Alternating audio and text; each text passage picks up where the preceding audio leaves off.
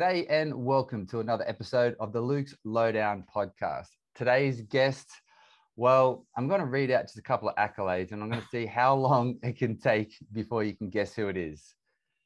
He has mountain biked to the top of Mount Kilimanjaro, ran 235 miles across Greece, done extreme triathlons all over the world, and competed in the X-Tri World Championships in Norway. He's also done an adventure race through the middle of the Fijian jungle. That's right. So that resume sounds pretty cool, right?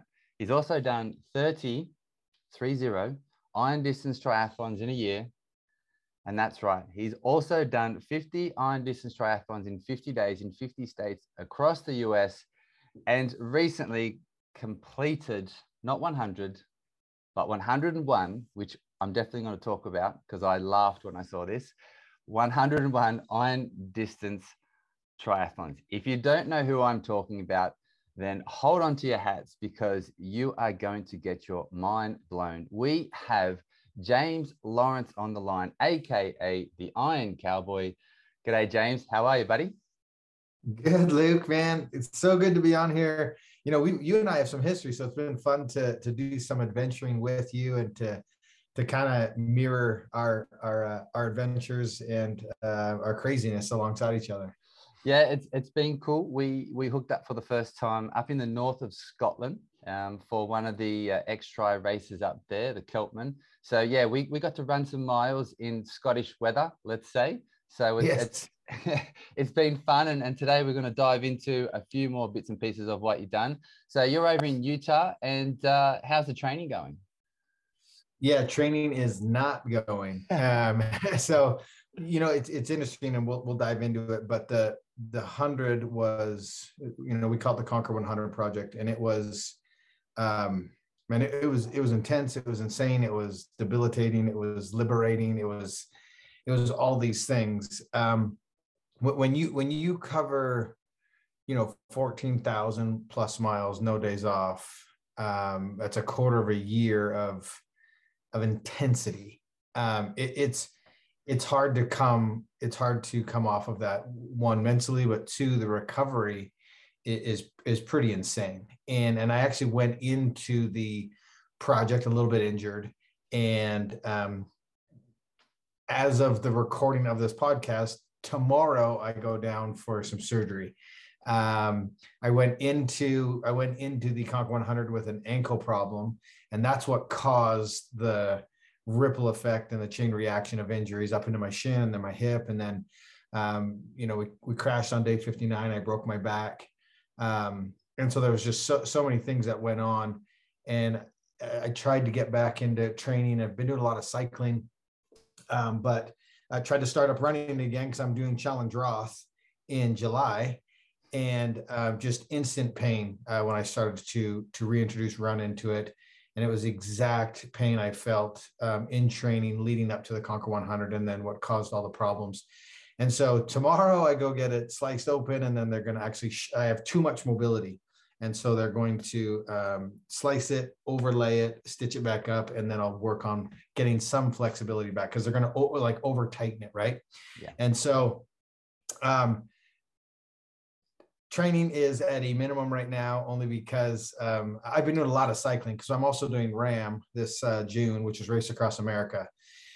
And so my main focus is going to have to be on the bike. I'll be in a cast for 2 weeks, and then I'm in a boot for 6 to 8 weeks. But as soon as that boot's on and the cast is off, I'm going to be on my bike, on my trainer, just maintaining that. And then if you followed my career at all, you know that I'm heavy on strength training. And so I'll be doing a lot of upper body strength training and just staying in shape while I'm in that cast and kind of mobilized. That was a long answer, but that's where it's at. No, but it makes sense. It makes sense. I didn't know you were having surgery. As I mentioned before, I've been away for a little while, and I've had a bit of not a digital detox because I don't really need one, but I had some time off social media and stuff. So yeah, well, good luck for the surgery tomorrow. Hopefully all goes well, and looking forward to your recovery. Yeah, it'll be good. We're gonna document the whole thing, and so it should be good. We'll get creative with our training. Exactly. So I always like to start with a bit of a off the wall question in a random Uh-oh. different kind of way. Yeah, exactly. You're So always full of surprises, Luke. I try to be. I try to be. In the endurance world, we hear this all the time that when someone on the outside sees an athlete doing something extreme or consistently doing things extreme, that they must be running away from something, right? We hear this all the time. I've been on both sides of the coin. Definitely my endurance sports career was running away from something. It was that loss of identity, as I wasn't a soccer player anymore, but I came to a point where I stopped running, and I did a lot of self-work and growth work, and I don't run away from anything now. And I know that this question has been posed to you probably so many times you don't even hear it anymore. But and you're laughing, so I know that's true. But here's the question. Metaphorically, like, I know you're not running away from anything because I've spent time with you, James Lawrence, the person. I haven't been with you when the Iron Cowboy, which we're going to talk about in a second, has switched on because the race in Scotland was tough, but it wasn't quite tough enough to bring out your alter ego. So metaphorically, what are you running towards, without putting words in your mouth, when you do these big challenges? Yeah, great question. And it's crazy that that is the assumption. But it's, I think it's because a lot of people do turn to endurance racing and challenges because it's so effective. A lot of people are struggling mentally. They're struggling with addiction. And this is probably a better addiction transfer than wherever they were coming from. And because getting outside and moving our bodies is so healthy for the mind, I can see why people make that transition. And it's just bad wording when people say, "Hey, what are you running from?"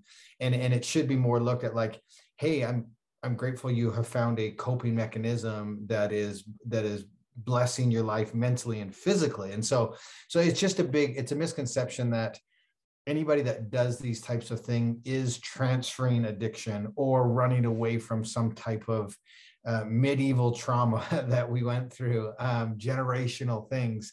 Because I believe big in generational lines and trauma and adapting, or taking on baggage from generations that when we weren't even here, and it's passed on. And that's a whole nother conversation. But you're right. I'm not running away from anything. And if I could phrase it in a way, it's I'm running towards adventure and potential. Because anytime we've done any of these big campaigns, when you're in the middle of it, it seems impossible. And because it's the hardest thing you've ever done, right? Because you should be pushing the envelope. You should be trying to reach a limit physically, mentally, spiritually. And if you're truly pushing those boundaries, you're trying to find new potential. And like I said, when you're in the middle of it, it seems impossible. And when you choose, when we as individuals and athletes choose to push through, face the adversity, solve the problems, continue on, and we reach that proverbial mountaintop, all of a sudden a new mountaintop or new mountain comes into view that we couldn't see before. And so I'm continually pushing towards bringing a new mountain into view. Yeah. And I think those mountain ranges are limitless because we haven't reached the human capacity or potential. And when you learn how to control your mind, your body, you truly can do anything. The question that needs to be asked is, what are you willing to sacrifice in order to achieve said goal, right? Because if somebody said, "Hey, James, here's $5 million. I want you to go do 200 Ironmans," right? I believe I could do it, but I'm not willing to sacrifice the time and everything else in that ecosystem that goes with accomplishing that. But I do believe that I have the knowledge and experience in my head to go do anything I wanted, which is what I'm doing is I'm running towards potential. And I'm currently satisfied where I am right now. That's fair. Let's water that down. Not just so more people can sort of get their heads around it, because, like doing 200 iron distance triathlons, maybe a lot of people can't get their heads around that. So, but what the whole concept of, we don't know what we're capable of. There are so many people out there that maybe haven't ran since they were at school, or maybe, just do 5Ks, which is amazing, which is great, right? But at the same time, it's like I could never do a marathon. But let's say we said to them, you have 9 months to train and you have a coach and you're willing to dedicate 6 hours a week for 9 months, right? So you're not necessarily sacrificing, but you're consciously making a decision to focus on that goal. Now, how many people do you think could then accomplish running a marathon if they had 9 months, 6 hours a week, and say a little bit of guidance, and they were dedicated to achieving that, right? Well, how many people could finish it? Well, just like how many people then who would say initially, I couldn't do it. How many of those people would turn around and then, be able to achieve that? Well, I would hope that the number is 100%. Exactly. Because if you give someone the framework in order to do it, if you give someone the support in order to do it, and they actually commit to doing the work to do it, then the number should be 100%. But I still don't think it's 100% that are willing to do the work. Because if I've discovered anything on my journey is I coach athletes around the world, and people will come to me and say, oh, okay, you've inspired me. I'm motivated. I'm getting up off the couch and this is what I want to do. And I'm like, okay, great. Let's work on that. Let's build up a time frame and let's figure out the game plan in order to do it. And 9 times out of 10, we figure out the actual realistic game plan that it would take. And they're like, you know what? I'm good. I don't want to do that anymore, because they now realize there's actual work behind accomplishment. And that scares them, and there's just an unwillingness to do it. And that's why there's so few people that really find the ultimate success in their life, pure joy, pure success, all of it, because that takes work and sacrifice, and they're not willing to do it. But the roadmaps are out there. The guidance is out there. The support is out there. The networks are out there. It's the person's willingness to sacrifice something and do the work in order to do that marathon. But everybody is fully capable. 100%, 100%. So if someone's listening today, right now, and what is one thing that they could do on a daily basis to be consistent to build mental toughness? Yeah, great question. I think the biggest mistake people do is they try to do too much too quick, and they go from unhealthy to vegan, and they try to do that in one go, and you just can't do it. And what people don't realize is, like, if you see the headline, Conquer 100, Iron Cowboy, 100 consecutive, 14,000 consecutive miles, that's a headline. But what you don't see is the picture of me in my very first sprint triathlon, gripping to the side of the pool, gasping for air, and the decade between those two images. That is where, that's what people don't realize, is my journey started very humbly. It started at the very beginning. I struggled through a 4-mile fun run, and it just comes from being consistent. So my advice to you, and to answer your question, is the one thing that someone can do to be consistent is to pick a very easy, manageable task to start creating momentum and to start creating wins. One of the most brilliant analogies I ever heard was from a book called Atomic Habits by James Clear. I don't know if you've read it or not. I think it's a staple book that everybody should have to read in their lifetime. And the best example of this was this guy, everybody New Year's, they're like, okay, I'm going to become more fit. I want to become more healthy. And they go, you know what? I haven't been to the gym in 5 years, but my new goal is 6 days a week, 2 hours a day, and I'm going to dominate this thing. And if you remember the part in the book, he tells a story about an individual, and he said, okay, your goal is to go to the gym for those 6 days, but after 5 minutes, you have to leave. You gotta check out, you gotta go home. And he's like, I'm not gonna accomplish anything by going to the gym for 5 minutes. And what happens is it's not about the physical change, it's about the mental change that's taking place. And all of a sudden, now you can say the words, I am a gym goer. And now you start to associate yourself with a gym goer. And now you're not lying. And you actually are a gym goer. It doesn't matter how long you went. and then you start to increase that time. And so, long answer to your easy question, you pick one manageable thing and you start to create wins, because if you can associate yourself with winning, then mentally and psychology wise, that is so much greater than, man, I set the goal to go 6 times this week for 2 hours and I only did it twice. Even though that twice is longer than the 5 minutes you went for the 6 times, it's far more beneficial to your psychology and your mental status or status than it is to, now you're a failure, I only went twice and the goal was 6. Yeah, 100%. And I see this all the time. And it's a case of like, it's creating what you want to achieve into your routine. It's not about how long, but it's about showing up every day, showing up every other day, whatever your goal is. But it's not about how long you do it or how fast or anything like that. But if you can just turn up and do, 10 minutes of training a day, whether that's swimming, cycling, running, or in the gym, mobility, stretching, whatever. But if you show up and you set yourself a cue, not to take any words out of the book, but you set yourself a cue that then triggers that stimulus to then take action. And you do that every day. But it's more about being consistent and showing up every day. And one of the things that I hear you say, and we talked about this when we were in Scotland many years ago, and I will totally mess it up and you can get it right for me, but it's being perfect in for 1 second. And I think people will take that literally, but if you just take the concept of that, I think that's really powerful. Where did that penny drop, so to speak, in your head to always try and be perfect for that 1 second? Yeah, so that stepped all the way back to when we were doing the 50 Ironmans through 50 states, one every day. It was on day 30. I kind of had that moment where you're like, okay, I'm not quitting, but I've reached a peak of frustration, of hurt, and I need a moment.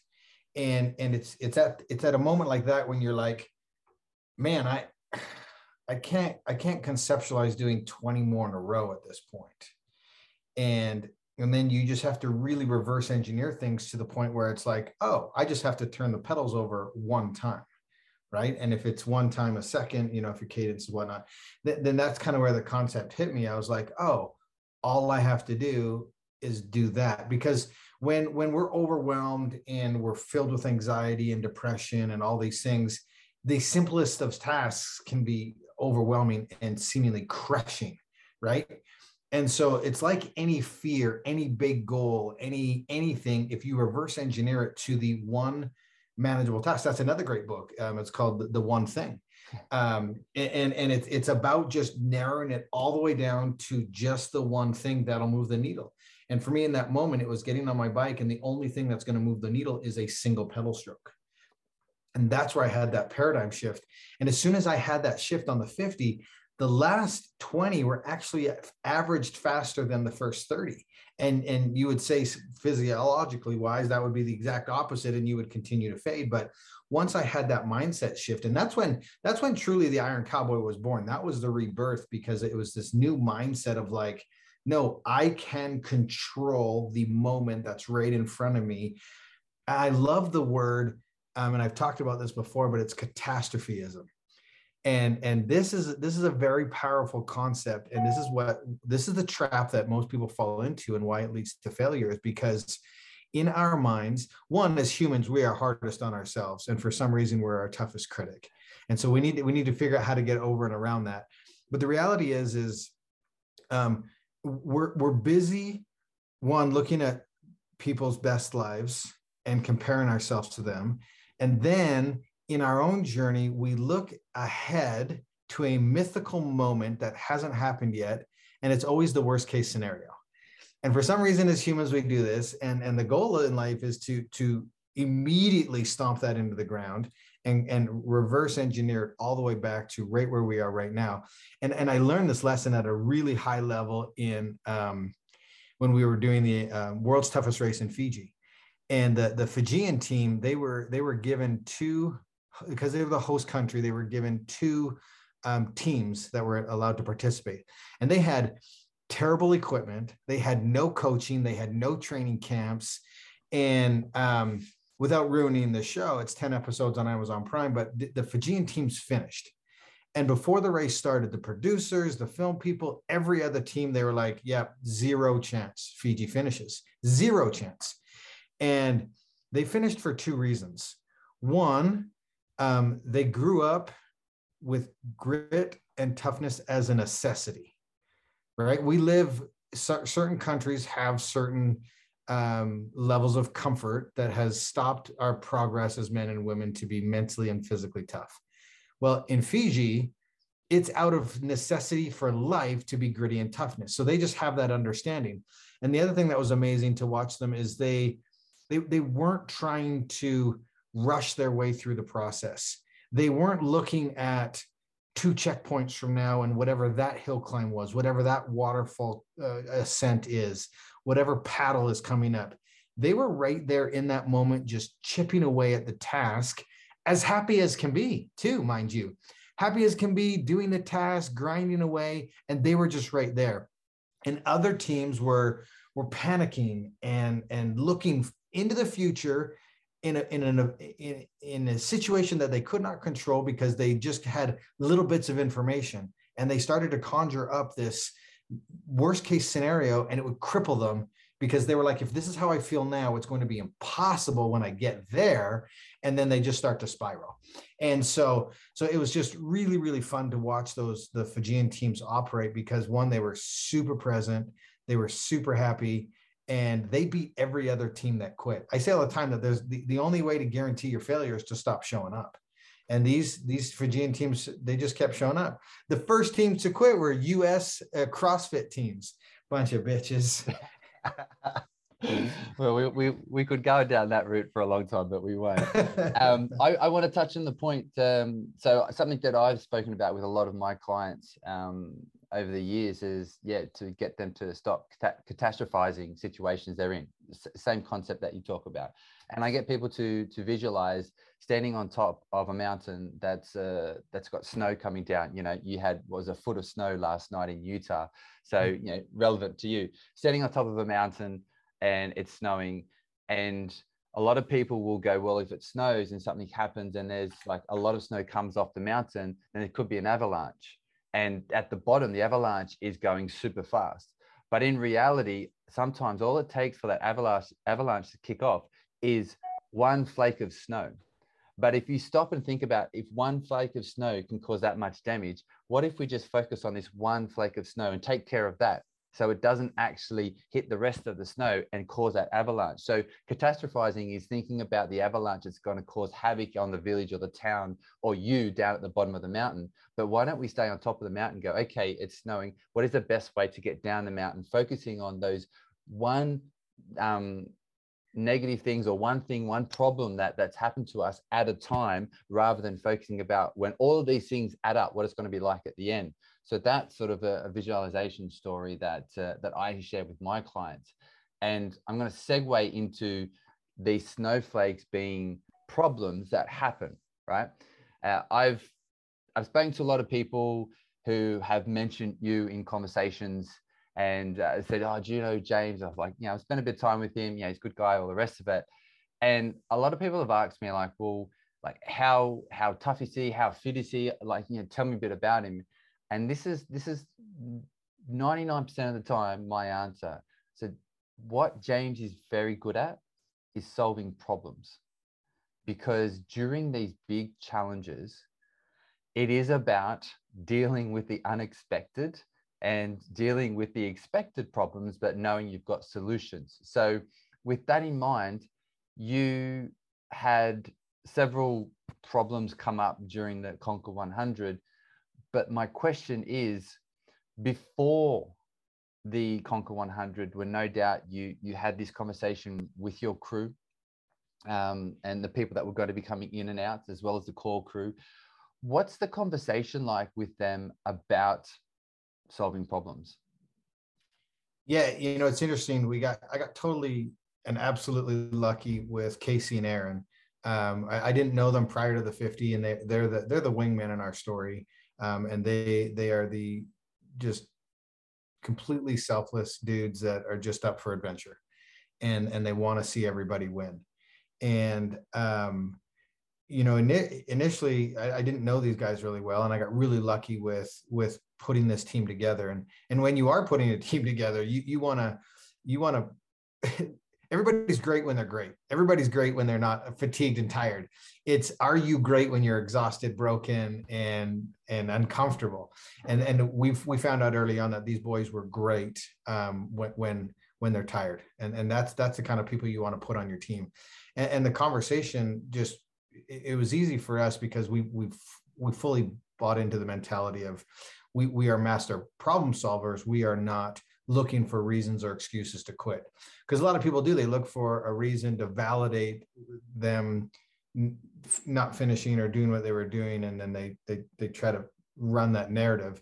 And for us, it was always a matter of, okay, people may not agree or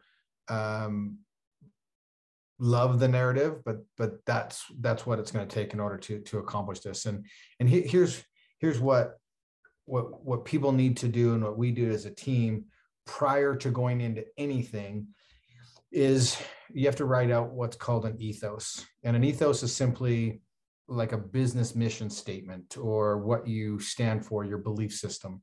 Because, and as you know very well, when you get deep into these campaigns, they become highly emotional, they become volatile, they become unpredictable. You cannot plan for the things that are going to happen, especially when it comes to how your body's feeling, and how, which James and which Luke is showing up on XYZ day. And then you have to learn how to navigate that individual, because you can have a perfect training camp but whoever shows up on that day is who you're dealing with. And so what people don't do, because life is so busy, chaotic, with so many shiny lights and distractions, is we're not sitting down dissecting who we are, what we stand for, what our belief system is, and that's our ethos. And just a few lines in my ethos would be, I finish what I start, right? And I sit down and I talk about this ethos with my team, and they know exactly that's one of my core values and principles. One of those, we do everything with honesty and integrity.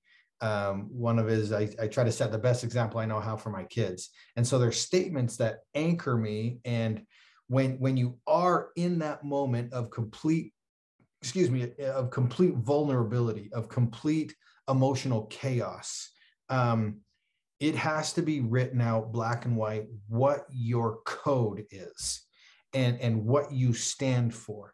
And the best example I can think of right now is during the Conquer 100, we had a lot of things happen.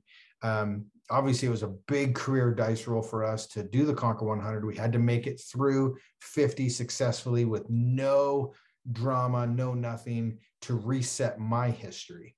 That was my biggest goal, my biggest concern. And then after that, it was just bonus hour. And we got to wake up every day after day 50 and be like, hey, team, you want to break a world record today? And that's always a really cool, fun space to be in. But on day 59, I was in a kind of a catastrophic accident on the bike. And we found out later, I actually broke my L5 vertebrae, broke my back in that accident. But Aaron knows my ethos, and I was coming back to consciousness in the middle of the road.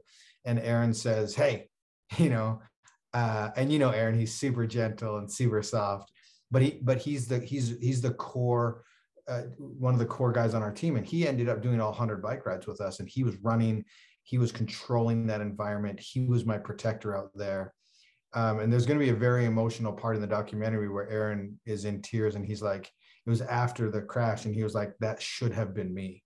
And total sidebar, that's the kind of guy you want on your team, that wants to care for you, protect you in such a deep way, that his perception of that moment was, that should have been me that was hit.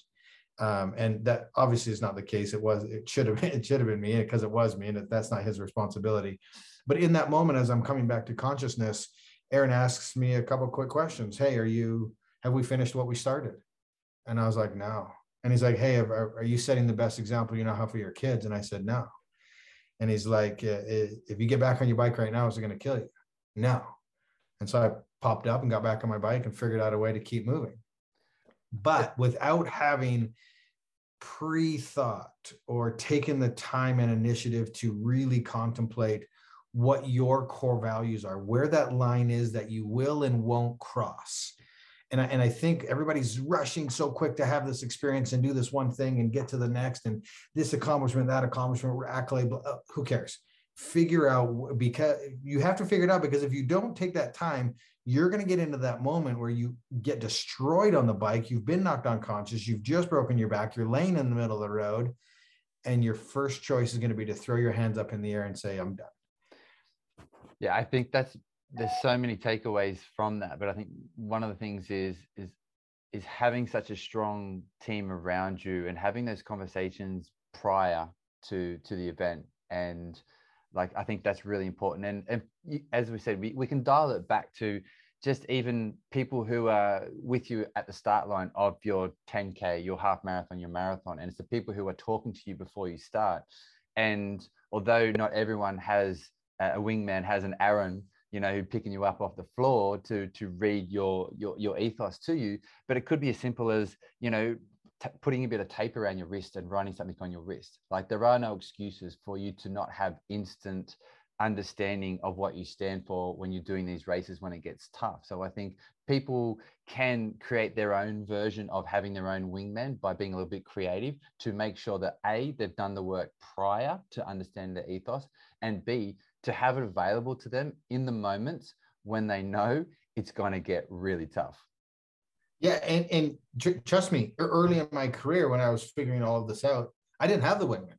It was just me, and there's a lot, and you know this. There's a lot of lonely steps, and that's why it's important to have that ethos, to have put in the thought, to have those conversations with yourself, because there's not always going to be a wingman around to have that conversation with you. And that's why you got to pull it out of your pocket and start to read. What do I stand for? Because you can't make a good decision in that moment, because it will be filled with emotion. It will be filled with everything else that's surrounding that moment. And so you have to, this is a skill set that everybody needs to learn how to do, because like we just said, the wingman's not always going to be available. What you have to do is you have to have the skill set to pause, remove emotion, and dissect the situation for what it is unemotionally. Really, if it's in a scenario where you have time, obviously there's emergencies where it's like chaos and right now, but if you have time, you have to take a step back, remove emotion, quickly align the pros and cons, read your statement. What do I stand for? What's my grounding? Where's my anchor? Then make a decision, right? And I think if everybody could develop that skill set, you'd be so much closer to achieving whatever level of greatness you're trying to hit. Yeah, it's that combination of understanding that we make decisions based off emotions and logic. And most decisions have a little bit of both, but it's about not always making logical decisions and not always making decisions from an emotional standpoint. But one of the things that I like to think about is, can we take a step back? And as you said, like, pause and then be conscious when we are making those decisions. How, if you're going to share from your experience, and maybe you have a process for this, what's a way that people can try and implement that into, say, their training, or even when they do races, to try and be able to create that space in their head to make those better decisions when things get tough? Yeah, great question, because the time to master this skill set is not the moment when it gets really tough.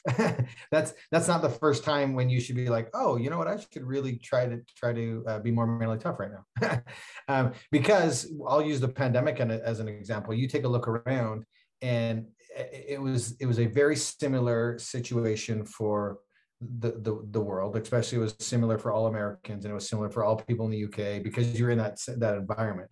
So you could take a look around in your circle and you could go, wow, they're handling this in a very unique way. They may or may not have had any prior experience with chaos, with doing really hard things, and so I could look around, you know, Utah, my city, my area, because we were all experiencing it the same way.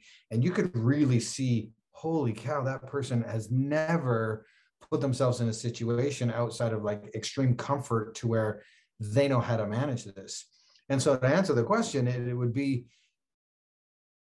really start early on in your journey trying to endure difficult things. Try to take the path of least resistance more often than not, only with the sole purpose of gaining knowledge and experience. Because when a situation like the pandemic happens that we cannot control, that we did not ask for, we are now in a position where we're like, oh, I know how to handle this because I've been doing this for 10 years. I haven't been doing the pandemic for 10 years, but I've been intentionally dealing with chaos and experiencing things for a very long time. And I do a lot of speaking around the world like you do. And I always start with the same story. And it's the story of me sitting on a Ferris wheel for 10 days as an early 20 something. And it was one of the first moments where I realized, I do have control over my mind. And I was young and I didn't realize it, but I grew up a wrestler, and the decisions that I made to stay wrestling and to overcome and try to become better. And that sport really crafted my mind. And I didn't realize at the time, because you're young, you're growing, and I didn't have great mentors around me. But as a byproduct of doing a very hard sport, I learned mental toughness. I didn't intentionally seek it, but it was out of necessity to not get my ass kicked on a regular basis. But looking back on it, saying, okay, now, had I chosen to do that intentionally, or somebody could choose to do something like that intentionally, it will prepare you for a later moment in life that you didn't ask for and is uncomfortable and whatnot. And now you've prepped yourself. So again, my long-winded answers, but the answer is do a lot of little things consistently over a long period of time to prepare yourself for the moment. And it doesn't have to be big. I tell people all the time, you cannot go from 0 to 100. It's impossible. You will fail every single time. There are stepping stones, there's milestones, there's landmarks, there's finish lines that you have to achieve and accomplish to gain the success, the momentum, the confidence. Success breeds success, confidence breeds confidence. You have to start small and flex that muscle. It's like if you're going to go, hey, look, I'm a skinny little turd. I'm going to go to the gym. I'm going to get strong. And you try to bench 300 pounds on your first rep. You're going to crush your chest and you're never going to go back to the gym again. Like, you're done. What you should do is you should get stretchy bands and start warming up those muscles and getting them ready to now start to load weight. And maybe 2, 3, 4, 5 years down the road, you're going to slam 300 pounds on that bar and you're going to hoist it off your chest in a triumphant fashion. But it starts with those stretchy bands warming up before you can put 300 pounds on the bar. 100%. And you know, as you mentioned earlier, it's about doing those difficult things. And one of the things that I think people miss is it's not just about going to do hard things or put yourself in a situation where hard things could happen. It's actually consciously choosing to do difficult things, not because we're sadists or anything like that and we like to hurt ourselves, but yeah, you are very similar to me in this way. It's an opportunity to grow as an individual. It's opportunity to sharpen the tool, sharpen the sword, phrase it however you want. It's the same concept, but it's an opportunity to be better. And if you are, you know, to talk about your example, not analogy, your example of the pandemic, if you're consciously choosing to do difficult things on a daily basis, and we're not just talking about physical things here, right? It could be anything where you actually consciously have to say, you know, this is going to be tough to do, but I'm going to get up and go and do this. You do that on a daily basis. You put that into your daily routine. And then all of a sudden, you become more mentally stronger without even knowing it, just like, as you said, when you were wrestling. And then something like the pandemic happens and you're like, wow, like this sucks. But you know what? I've been training for this. So the old saying goes, like, focus on what you can control and disregard anything you can't, actually comes into play. And it's almost like a penny drops, because you're like, I can't control that. I can't control that. I'm not going to focus on it. I'm going to focus on what I can control. And is that what you're talking about when you mentioned like people in the pandemic? Yeah, absolutely. And have you ever heard somebody say, like, they wake up, they're at rock bottom, and then they say, oh man, how on earth did I get here? Right? Because hitting rock bottom doesn't happen like this. It's a slippery slope of small activities over a long period of time that happens. Well, let's flip that script here for a second. If you do little tiny difficult things over a long time, then when the pandemic hits and you handle it like a total champ, you don't have to say, oh, how did I get here? in a positive way, because we know we've intentionally done it over time. And so I love that analogy of just be like, I've hit rock bottom. How did I get here? It's the same way with success. Is I've done the minutia, the little tiny annoying small basic details over and over and over again, to where I want to take a dull stick and poke it in my eye, but I've mastered it, and now I'm at the mountaintop of success going, I know exactly how I got here. Yeah. And I think that's a lot of people these days, and I don't want to, talk rubbish about younger people, because there's amazing, people in their sort of 20s or anything, because there are some phenomenal people in their 20s, but a lot of people sort of feel like they want to get to the top of the mountain as quick as possible. And they don't really care how they get there. They just want to get on top of the mountain. They just want to have all these followers, and they want to have the money. They want to have the car. They want to have all of this. But I think a lot of people, and the most important thing, I think, is understanding to the most part of how you got there, so you can replicate it. Because if something happens out of your control to get knocked off the top of the mountain, then you can recreate how you got there. But if you just got there by chance, or you got there by trying to figure out where the back door is, it's not sustainable. It's not replicable. So if something does happen out of your control, you are able to replicate that. And I think that's a very powerful tool to have. Yeah, I hear a lot of people that have been successful in life, and they end up losing everything, and they're like, oh, well, that's not a big deal. I know how to do it again. I'll just replicate what I did. But if you fast track your way to a lucky mountaintop, and then something happens, because life is about ebb and flows. Everything's not going to be amazing all the time.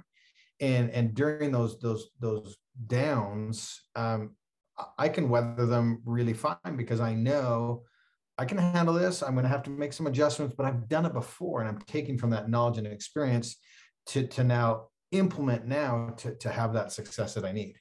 Yeah, I think that's extremely important. And if people are sort of listening now and going, what are they talking about? They're not even talking about sport or anything.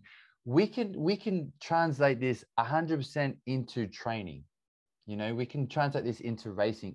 We're talking about life generally right now, but at the same time, as you can take this into your training, because if you run a PB for an event, whatever it is, and you just sort of did it on a whim, and just sort of, I ran some days, I did this some days, you didn't really have a plan. You go, well, I smashed a PB, fantastic. And someone says, well, how did you do that? You don't really know.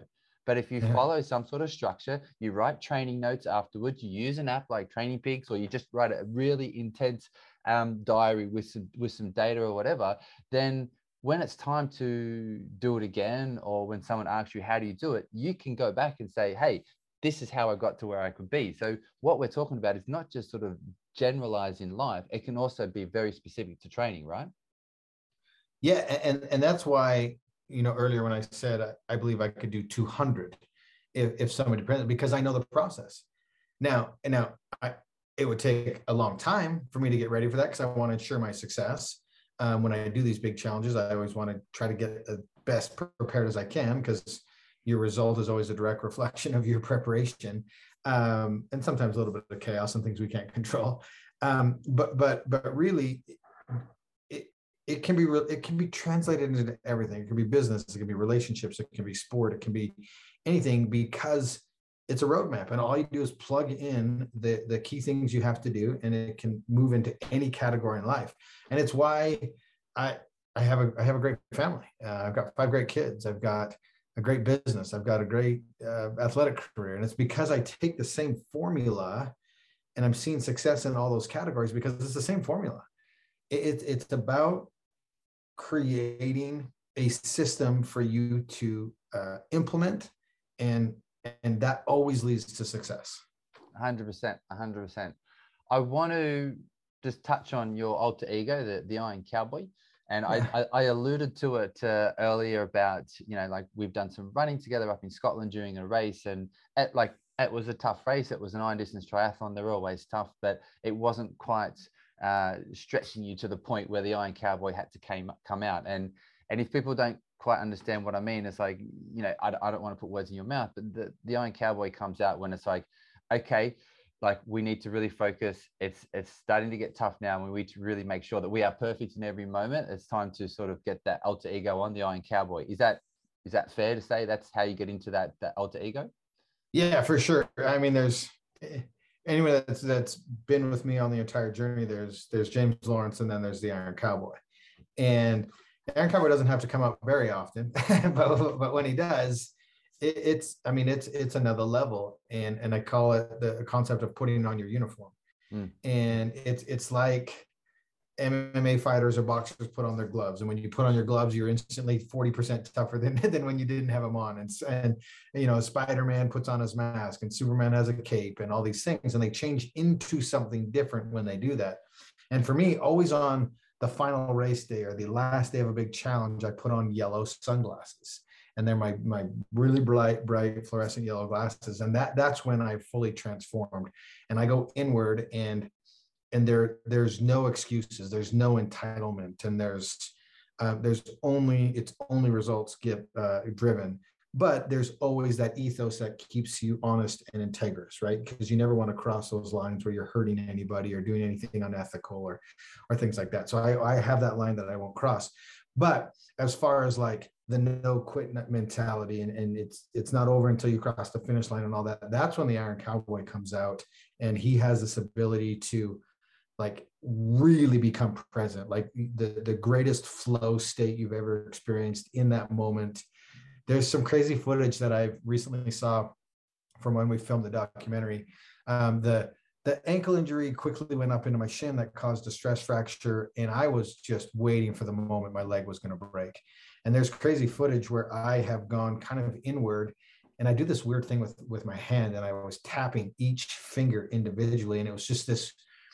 I didn't know I was doing it until I saw the footage, and it was this weird coping mechanism that I had. And it was just a process that I was going through that worked for me to kind of have an out of body experience. And here's what's cool is you can't have this alter ego. You can't have this switch if you've never practiced it or trained it and whatnot. And early in this conversation, we talked about when you're in the middle of doing something, it's the hardest thing ever because you're pushing a boundary that you've never hit before. Because when I was doing, the first really big challenge that we did after doing a lot of racing, after doing one Ironman, I went and I broke the world record for the most half Ironmans ever done in a calendar year, all official events. And when I was doing it, it was so crazy impossible. I look back on it and it's laughable for me. It's obviously a big accomplishment for many. I'm not comparing myself to anybody else. I'm saying on my journey, the trajectory that I've been on, where I'm sitting today, that world record is laughable. But at one point in time, it wasn't laughable to me. It was actually very, very hard and very challenging.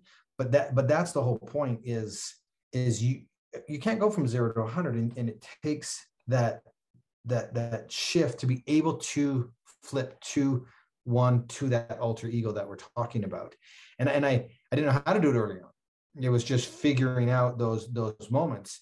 And it's because I started at the very beginning and I went through that journey. You know, we talked a couple moments ago about people rushing to the goal, to the destination.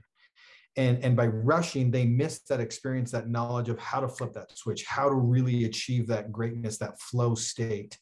And I'm really good at it. But if I had a regret looking back on my career that has been, 12, 13, 14 years now, it's that I didn't slow down enough to enjoy every single moment and feel everything along that journey. I could have learned a lot more. I could have created more meaningful relationships. I could have created more deep and rich experiences. But I was so busy trying to rush to the finish line of the said challenge and whatnot. I didn't truly take in the experience. And that's one of the regrets that I have. And I know I'm the old guy at the table. I'm 46 next month, and I've done a lot of things. And anybody, if you're young and listening to this, you're like, what do you know? And I'm learning that wisdom from people that have more experience than you is invaluable. And to maybe slow down and heed some of the guidance or counsel that you're hearing. And I'm still doing it with people that are further on their journeys than I am. I mean, this world is filled and full of people beginning, middle, and end of their journeys. And I think I think the term respect your elders is very appropriate. And I have to show respect to the people that have more experience than me, that have carved different paths than me. They have knowledge from experience, and I'd be foolish not to at least heed some of that information that I'm hearing and take it in. And so if you're listening, and if there's one thing that I wish that I would have done on my journey that I think everybody on a journey should do, is to slow down. I actually miss the days where I was grinding and hustling and it was super hard and super difficult. I now miss those moments and days.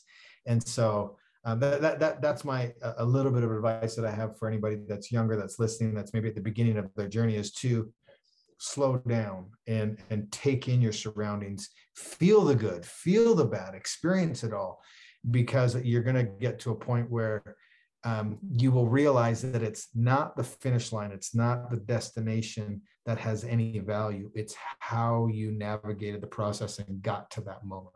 So from a real, because I want to make sure that I understand what you mean, but I want to make sure that our listeners truly understand what you mean from a day-to-day sort of practical perspective of slowing down to enjoy the moments and experiences. Whether someone's listening to this who's trying to build a business, a YouTube channel, a following, do big extreme challenges, or whatever it is.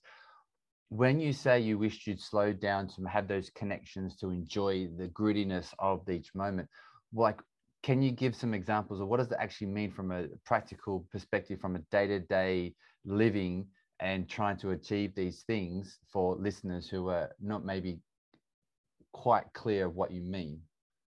Yeah. So yesterday would be a perfect example. I'm lined up for surgery tomorrow. I have 4 podcasts to do today. I have a presentation to do tonight. We're launching a 60-day triathlon challenge competition in 5 days. We're writing our second book. We're editing the second documentary. We are just signed the rights to do a feature film on our story. I have athletes I'm training. I have to train myself. I have a very, very full plate. And yesterday, I was feeling overwhelmed.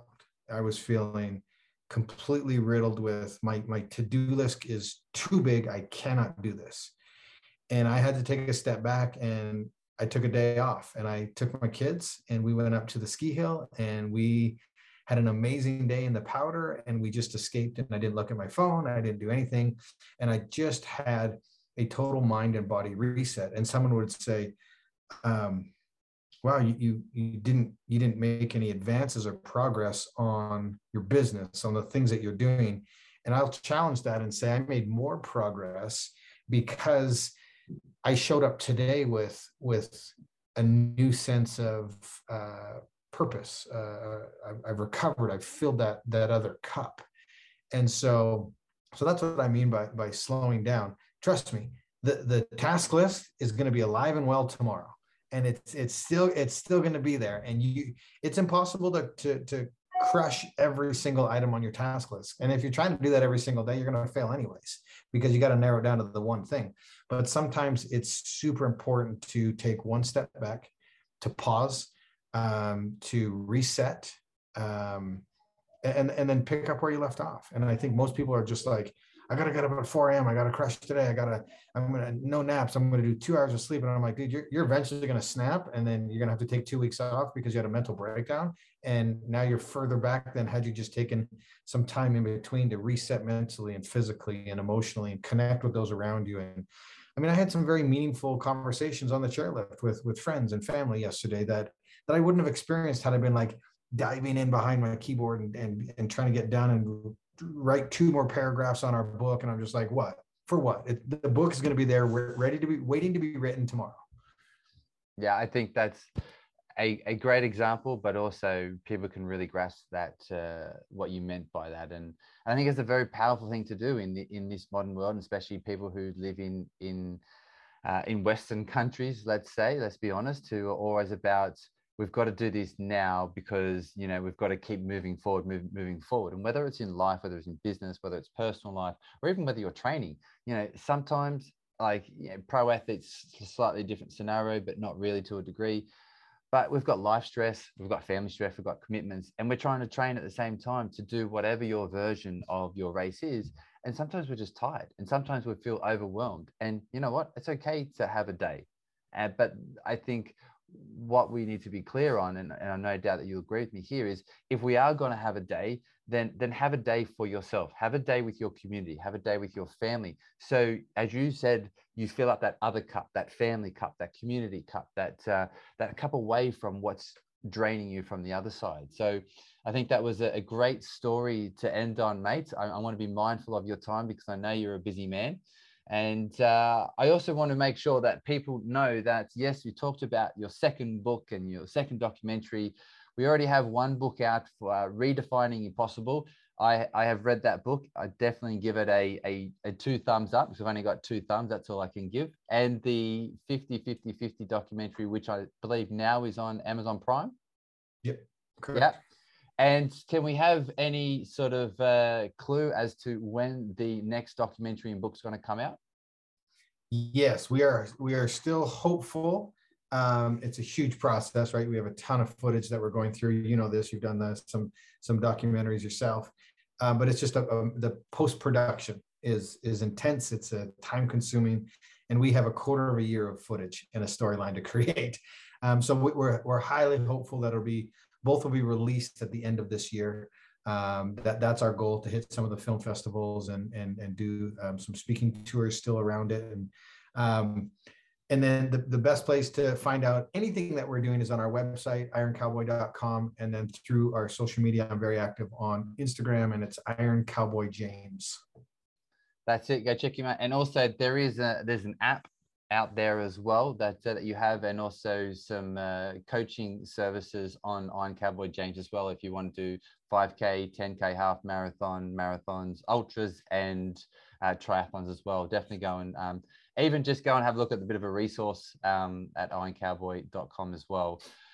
James, I want to say a massive thank you to you, buddy. And for all the listeners out there of the Luke's Laydown podcast, once again, thank you very much for tuning in. I hope you enjoyed this episode. Remember to like, subscribe, share it with your friends, and I'll speak with you next time.